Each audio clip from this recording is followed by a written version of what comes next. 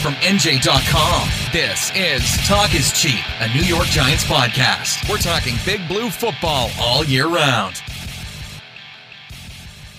Welcome on, Giants fans, to the latest episode of the Talk is Cheap podcast right here on NJ.com. I'm Matt Lombardo, and certainly this is an interesting week for the New York football Giants heading into the regular season finale at MetLife Stadium against the Philadelphia Eagles. And a win over the Eagles would knock Philadelphia out of the playoffs, keep them from clinching the NFC East title. Dallas would be the NFC East division champions, and a win would certainly make the decision all the more difficult for co-owners John Mara and Steve Tisch regarding the futures of Giants GM Dave Gettleman and Pat Shurmur. And certainly we're going to get into all of that, talk about what a win would mean for the Giants, what could be coming in the offseason, the changes that could be made, my thoughts on all of that, and of course answer all of your questions from our brand new text service at nj.com/text. And of course, we would love if you would subscribe to the podcast in the Apple Podcast Store and on iTunes if you like what you hear, and would really appreciate a 5-star review. Let us know what you like, what you don't like about the show, and maybe some guests that you'd like to have us have on over the course of the offseason. You can also check us out on iHeartRadio, Google Play, SoundCloud, Stitcher, Spreaker, and toss us a like on YouTube as well. All of those things really help us grow the show, and I, for one, and I know I can speak for my friend and colleague Daryl Slater, have really enjoyed the interactions on the text service. And if you're not sure what we're talking about, go to nj.com/text, and you can send text messages directly to Daryl and I with your thoughts on the Giants, with your questions. We've tried to share little inside nuggets, little pieces of information that we found out along the way with you guys directly. It's $4.99 a month. You get the first 2 weeks free, and certainly it's an easier way to interact with us and to go back and forth without having to go through, all of the, nonsense that can come with being on Twitter. But let's look ahead to the game on Sunday, and before we do that, we can glance back at a thrilling overtime win down in Washington at FedEx Field. Saquon Barkley was named the Offensive Player of the Week for the NFC after he set a franchise record with 279 yards from scrimmage, and he rushed for a career-high 189 yards. And what's really interesting is, with even missing 3 games this season due to a high ankle sprain and kind of being slow to get back on his feet and kind of struggling after the injury, Barkley now just needs 89 rushing yards to record his second 1,000-yard rushing season in his 2-year career. So certainly Saquon Barkley has a lot to play for, but I think all eyes are going to be on the futures of Gettleman and Shurmur, depending on what happens on Sunday. Now, I'm of the belief that John Mara and Steve Tisch need to follow through with that quote-unquote very honest conversation that they planned on having to discuss, dissect, and plan the Giants' future beyond this year.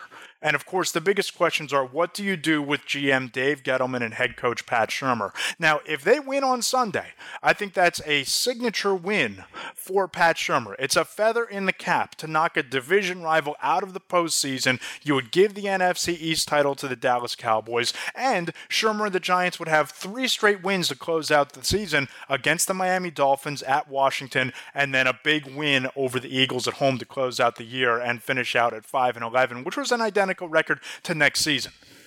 If you think back to last year and all of the talk about how the Giants finished strong following a 1-7 start to the season, let's not forget they lost the final 3 games last year. And all we heard from players, all we heard from Shurmur, all we heard from Gettleman was how fast the Giants finished, how strong they finished, and how they hoped to build momentum into 2019. That clearly didn't materialize. It didn't materialize because if you look at the totality of the entire season, when you're evaluating Shurmur, you need to take into account the 9-game losing streak in the middle of it. You need to take into account the brief periods of regression from Daniel Jones over the course of the year when he couldn't seem to master his turnover issues, kept fumbling the football. You saw a lot of the clock management issues and the timeout issues and concerns at the end of games, even going back to week 3, and Shurmur repeatedly doubling down on his decisions to use all of his timeouts before 3 minutes were left, some of the blowout losses in the middle of the year, and oh, by the way, you lost to the Jets.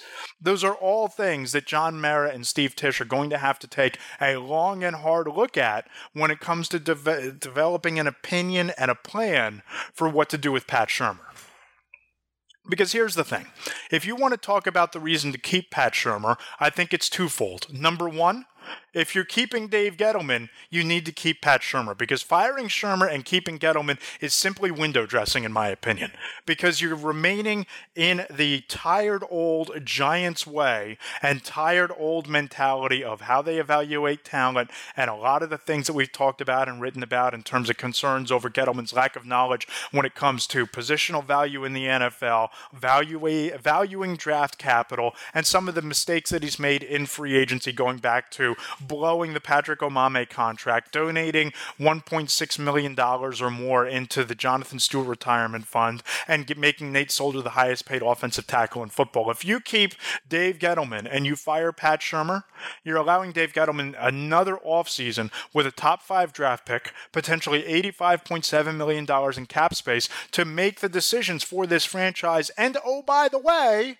allow him to hire a head coach that if you decide after year 3 to move on from Gettleman, the new general manager would then be saddled with. So to me, either Gettleman and Shurmur both go or they don't stay. And the two arguments for keeping Shurmur, and I know that they're not very strong arguments, number one is winning 3 straight games at the end of the year. Now, I get it. It's only Miami. It's only Washington. And it would be a banged-up Eagles team with uncertainty whether Zach Ertz is going to play, a secondary that's been depleted, and a really up-and-down Eagles team that you had on the ropes in Philadelphia a couple weeks ago on Monday night. But it's still 3 straight wins. But more importantly, if you're bringing Pat Shurmur back, you're bringing him back because you believe and value the continuity between head coach and rookie quarterback. And I don't think that you can quickly dismiss how important that is in the development of a quarterback. If you believe Daniel Jones has the chance to be a franchise quarterback and you're putting the evaluation and the drafting of Daniel Jones in the positive side of the Dave Gettleman ledger as a reason to keep him beyond this year, then you also need to consider the importance of the relationship between a head coach and continuity of scheme between coach and rookie quarterback. And I've talked about this a lot before. I've written about it on the site. I've tweeted about it at Matt Lombardo NFL is how you find me on Twitter. But you just look at the dramatic leaps that young quarterbacks make from their rookie year to year 2. Look in the division. You look at Carson Wentz. He was a pedestrian quarterback with arm strength concerns, tired arm, made some maddening decisions, especially in the second half of his rookie season. And there was talk of shutting him down during that rookie season. He comes back in 2017. His quarterback coach, John DeFilippo, and his offensive coordinator, Frank Reich, make a tweak to his throwing motion. And all of a sudden, he becomes, in year 2, his second year with head coach Doug Peterson, an MVP candidate and helps lead the Eagles to the Super Bowl. You look at Jared Goff. Now, the counter-argument here is that Jeff Fisher held him back, so they fired him and brought in Sean McVay as the head coach, and McVay helped develop Goff into a quarterback who led the Rams on a postseason run, and the following year, his third season, took the Rams to a Super Bowl after Los Angeles went out and got him Brandon Cooks and added to the speed on that offense. Lamar Jackson led the Ravens to a playoff game last year, appeared in a playoff game in Baltimore. Now he's an MVP candidate after they kept John Harbaugh around and went out and got him Hollywood Brown at wide receiver to stretch the field and create space underneath. You look at the Buffalo Bills. Josh Allen last year, up and down campaign, showed you a lot of nice things with his arm strength, some things you really, really like with his mobility. But in year 2, with the same coaching staff and with a couple of additions, including a rookie in Devin Singletary and some more weapons on the outside, he has the Bills in the postseason in year 2. That's what you're hoping to get for Daniel Jones in year 2. You're hoping to get a head coach, whether it's Pat Shurmur or somebody else, to develop Jones into the type of player who can lead you to the postseason next year. And I think continuity of scheme matters. Now, we can talk all we want about the 9 straight losses. We can talk all we want about the fact that Pat Shurmur only won 9 games in his first 2 years heading into Sunday. And those are very fair criticisms. Those are very fair criticisms. And I think that those are the reasons why it's likely that he will be fired. But if you're going to keep Dave Gettleman because he drafted Daniel Jones, you need to give strong consideration to keeping Pat Shurmur to continue to develop Jones. And Jones went on record this week. He answered my question at his locker the other day when I asked him point blank, or he was asked point blank, about whether he's enjoyed working with Pat Shurmur and whether he thinks it's important that Pat Shurmur comes back. And he said, quote, "That's above my pay grade, but I've enjoyed working with Coach Shurmur. He's done a whole lot for my development and my growth. He's been great for me," is what Jones had to say. And Jones's numbers, we can talk about the turnovers all we want, the 10 lost fumbles, the 11 interceptions, but for a rookie playing in an offense, it's been incomplete because Saquon Barkley, Evan Ingram, wide receivers Sterling Shepard and Golden Tate didn't take a snap together the entire year, and Jones missed 2 games with a high ankle sprain. He still has 2,726 yards, 23 touchdowns, and 11 picks. That's pretty impressive. "It's been huge for me since I've gotten here," Jones said of Pat Shurmur. "I think Pat's a great coach, particularly for a young quarterback to work with him. He's installed his offense and how he sees it and how he's coached me. It's been very important to my development. I'm very grateful to have had the opportunity to work with him." Now, we'll see if he has the opportunity to work with him beyond this year, but I think it's very telling and very interesting when you look around the league and you look at the fact that Matt Patricia and the Lions GM, there was a vote of confidence from the Ford family and ownership in Detroit. You look at Atlanta, Dan Quinn and their general manager both will be back in 2020. We've had no such assurances, no such votes of confidence for Gettleman and Shurmur, and that's why I think that there's a good chance that both are shown the door on Black Monday, regardless of what happens on Sunday afternoon. Regardless, because you have to view this through the lens of what's happened to the Giants the last 2 years. And I don't think that Gettleman, for all of the promise about Jones and Dexter Lawrence and the improved play of DeAndre Baker this year, I don't think that you can overlook the fact that he didn't even pick up the phone to entertain trade offers when it comes to the number 2 pick a year ago.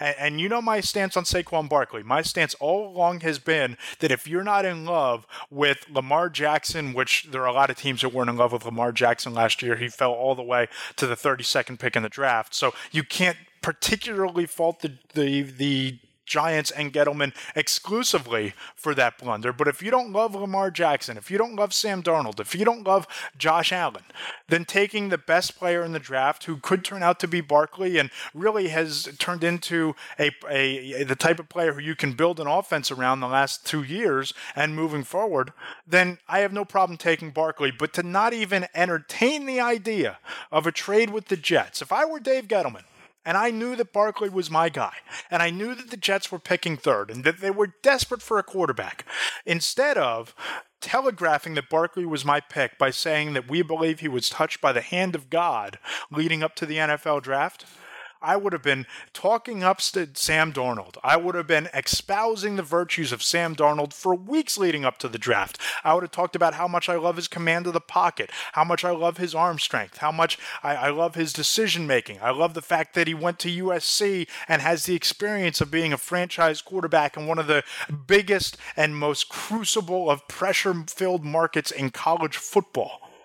That he's pro-ready. That's what I would have been saying, pounding the table leading up to the draft, in hopes that Mike Maccagnan and the Jets would pick up the phone and offer me 2 or 3 draft picks to move back to number 3 overall, have those extra 2 or 3 picks, and still take Saquon Barkley. It's a fireable offense, in my opinion, not to have entertained trade offers for Barkley and for that pick, when you still could have come away with Barkley or Quentin Nelson or Bradley Chubb in the first round of that draft. Between the misallocation of resources in that draft, between trading a 3rd round pick and potentially a 5th and a 4th round pick for Leonard Williams, who's going to be a free agent at the end of this year, it just goes to show you, and I wrote about this a couple of weeks ago, just how out of touch with the business side of the NFL in the year 2019 that Dave Gettleman is, and that's why you need to move on.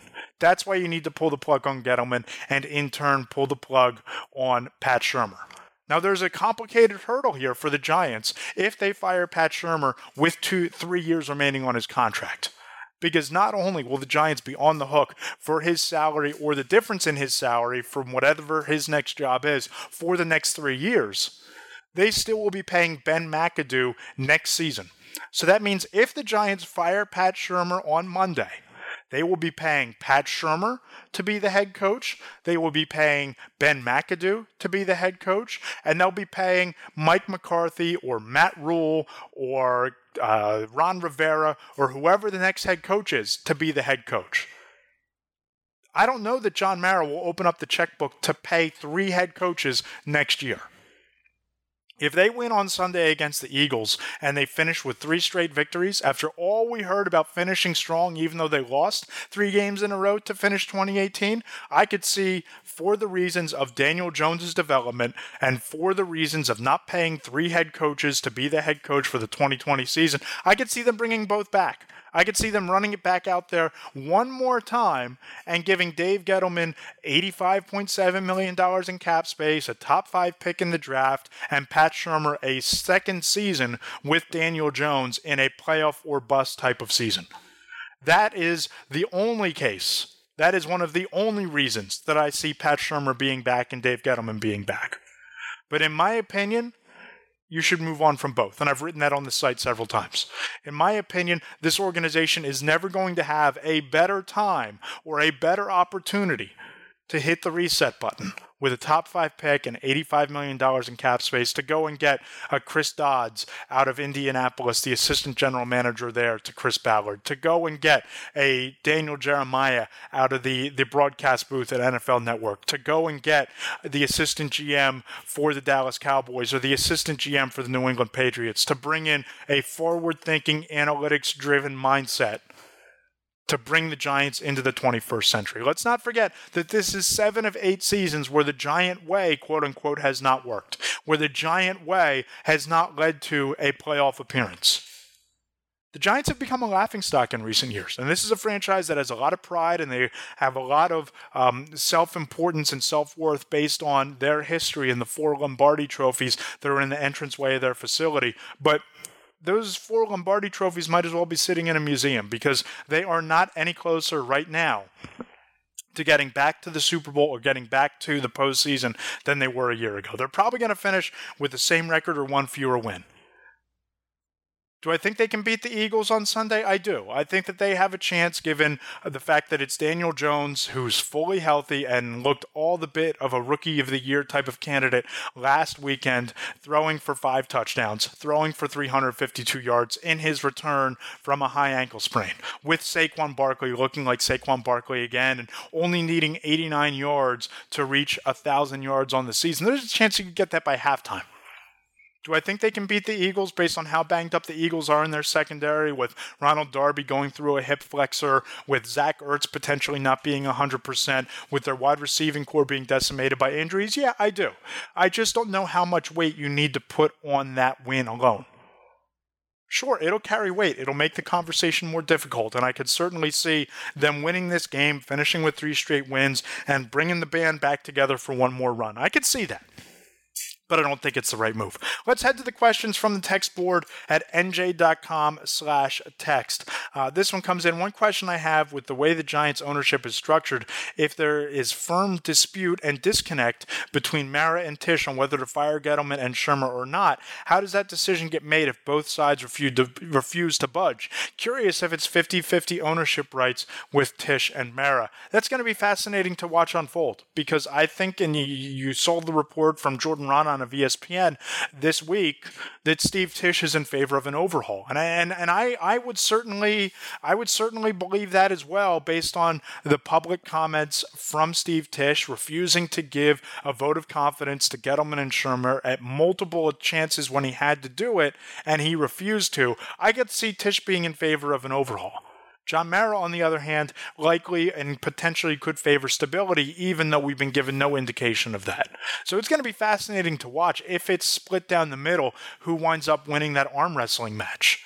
I think it's going to be very interesting, and I think that at the end of the day, it could be a difficult decision for these owners. Another text comes in. I think the Giants will stay status quo. They will not eat 3 years of Pat Shurmur's contract. That's very possible as well, as I talked about, because they would have 3 years of either paying Shurmur's remaining contract or the salary difference between what he makes as head coach versus whatever he makes in his next coaching job, be it as an offensive coordinator, a quarterback's coach, somewhere along the line. Maybe he ends up as the quarterback coach in Kansas City with Andy Reid. You look what's happening in Philadelphia. If they lose on Sunday especially, and they wind up firing their offensive coordinator Mike Groh and their defensive coordinator Jim Schwartz and forcing Doug Peterson to rebuild his coaching staff, I could easily see Shurmur returning to Philadelphia and being the offensive coordinator. That would take away some of the offset language that the Giants would be on the hook for, and they would just need to pay the difference between Shurmur's salary as a offensive coordinator to compare to what he was going to make as the head coach. Another question comes in, can we run on Philly? Will we be disciplined to patiently run the football? If so, I believe it will open up the weak defensive backfield. Also, can Betcher teach our young defensive backs to cover the tight ends and crossing patterns? After 15 games, these kids should be able to cover the hobbled receiving core of the Eagles. That's from Bill. Bill, thank you for the question. First of all, the Eagles' run defense is one of the toughest to run on in the NFL. They're only allowing 88.9 yards per game. Consequently, and coincidentally, Saquon Barkley only needs, we talked about, 89 more rushing yards to reach 1,000 on the season. So I think the Giants are going to be committed to the running game as they were in Washington, but this is a better run defense than what the Redskins brought to the table at FedEx Field. The Eagles, one of the top in the league in terms of rushing defense, and that's certainly not the case with the Redskins. But what we talked about before, 3 weeks ago in Philadelphia, Barkley had 17 carries for 66 yards. I don't think they'd get away from the running game, especially with the success that they had the past 2 weeks against Miami and Washington. So I think that Saquon's going to have a big day.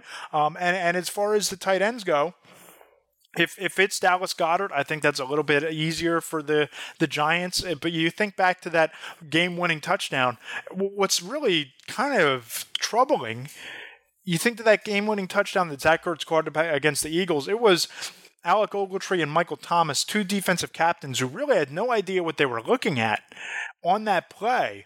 Not two young players, two veterans and captains.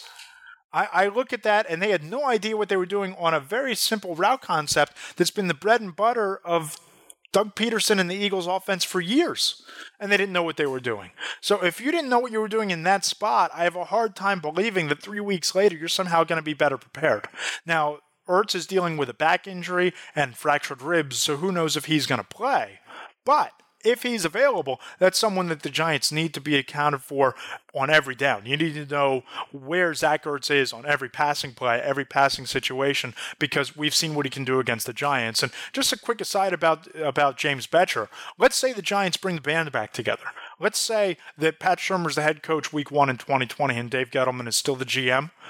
I think there's a less than 10% chance that James Betcher is the defensive coordinator. Now, we can talk about the lack of talent. We can talk about the young players and the fact that the secondary is now starting 3 rookies with Julian Love, Corey Ballantyne, DeAndre Baker, and Sam Beal, who is a first-year player. His rookie year was kind of taken up by injury, and he was basically a medical redshirt. So 3 rookies and a first-year starter.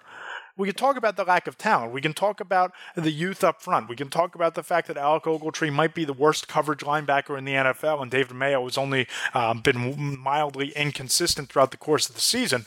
But a price needs to be paid for how undisciplined this defense has played, for how out of position this secondary has been, how frequently quarterbacks, including Mitchell Trubisky in a very pedestrian Bears offense, really exploited the matchup against the Giants secondary. Someone needs to be held accountable and held to the carpet for this. And I think Betcher is going to be made the scapegoat regardless of who the head coach is in 2020. Another question comes in, how many players will be back for the 2020 season? Now, I kind of went through my head before I started recording this podcast, tried to go through the locks. Who is a lock to be back next year? None of the potential salary cap casualties, nobody who might retire, and I only was looking at the starting players, and here's who I came up with. Daniel Jones, Saquon Barkley, Sterling Shepard, Evan Ingram, Darius Slayton, Will Hernandez, Kevin Zeitler, Dalvin Tomlinson, Dexter Lawrence, B.J. Hill, Lorenzo Carter, David Mayo, Ryan Connolly, Jabril Peppers, DeAndre Baker, and Sam Beal. That's 16 locks out of your starting 22. I don't know what the future holds for John Halapio, who I think has been up and down at center. I really don't know what the Giants' plan is for Nate Solder. They have a potential out after this season if they want to move on, and certainly his regression this year has been stark and dramatic, and his contract when the Giants made him the highest paid offensive lineman in the NFL in 2018 has been an albatross. So I don't know that Nate Solder is necessarily going to be back. I'm not sure what the plan is at right tackle, but I know the long-term solution isn't Mike Remmers. And defensively, you look at the safety spot, Antoine Bethea, to me, it should have been benched long before Jabril Peppers got hurt. And I think there's a decent chance you're going to see Peppers and Julian Love as your starting secondary, your starting pair of safeties next year. So I think 16 of your starting 22 players have a chance to be back next year. Golden Tate, you freed up $7.2 million in cap space by not being guaranteed following his 4-game PED suspension. The Giants could easily move on from Tate and grab one of the young rookies in a very promising draft class at wide receiver to pair with Slayton and Shepard. So I think 16 of the 22 starters are locks to be back next year. All right, one final question comes in on the text board.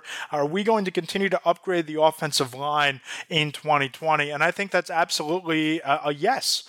And I think the Giants are probably going to look to add at least one offensive tackle in the draft and potentially one from free agency, depending on what they do with Solder. The easiest solution, if they plan on bringing Nate Solder back and believe that there needs to be continuity along the offensive line and that Solder's regression is more tied to some of the issues that have been going on away from the field in his personal life than any sort of on-field physical regression, I could see them moving Solder to right tackle and drafting Andrew Thomas, number 4, number 5 overall, the right tackle out of Georgia, moving him to putting him at left tackle and Solder at right. So I think that the offensive line needs to be a priority. And again, one of the reasons why I think that Dave Gettleman should be fired is you've had 2 full draft classes and you've drafted one offensive tackle, which is arguably and has arguably been the biggest position of need on this roster since Gettleman took over. And that offensive tackle was Big George Asavi, or however you pronounce his last name, Big George out of Kentucky in the 7th round. 7th round picks are lottery picks. Those aren't players that you count on filling any sort of need, and Big George has missed the entire season with the concussion. Now, obviously, Gettleman can't be held accountable or liable for that concussion or the fact that he hasn't played a single down, but you have not prioritized the offensive line, and certainly not the offensive tackle spot through the draft with an offensive line that was in shambles and one of the worst in the league when you took over. That's a problem, and that's a fireable offense. So, prediction time. First off, for Sunday's game, I do think the Giants win the game. I think they do enough. I think they have enough speed on offense. I think they're talented enough to take advantage of some of the injuries that the Eagles are going through right now. I think they win the game something in the area of 26-24 and really complicate matters for Gettleman and Shurmur and certainly Tisch and Mara when they have their very honest discussion, quote-unquote, with one another about the future next week. And my Black Monday prediction, I do think both are gone. I don't think that when you look at the entire picture and you take away the emotion of 3 wins in a row, I don't think that you can ignore the fact that Pat Shurmur has won just 9 games in his first 2 seasons, even with a win on Sunday, would be 10 wins in his first 2 seasons. I just don't think that the Giants can sell to this fan base and to that locker room, who remains all on board with Pat Shurmur, at least publicly in the things that they say. I don't think you can sell bringing back a head coach that has matching 5-11 records his first 2 seasons. And if you're going to fire the head coach, you need to allow your next general manager to make that hire. So that's why I believe Dave Gettleman and Pat Shurmur are both out on Black Monday. Thanks for listening. Appreciate you subscribing and hanging with us through the entire season. I know it hasn't been the type of season that Giants fans envisioned either of the last 2 seasons, but we certainly enjoy interacting with you on Twitter. I'm at Matt Lombardo NFL. The podcast is at Talk is Cheap NYG, and we really really appreciate if you would check out our text service at nj.com/text. Love sending those text messages. Love getting the messages and the interactions we have there. We'll be back with you next week to break down the game, break down whatever happens on Black Monday, and preview the offseason. Until then, I'm Matt Lombardo. Thanks for listening to the Talk is Cheap podcast right here on NJ.com.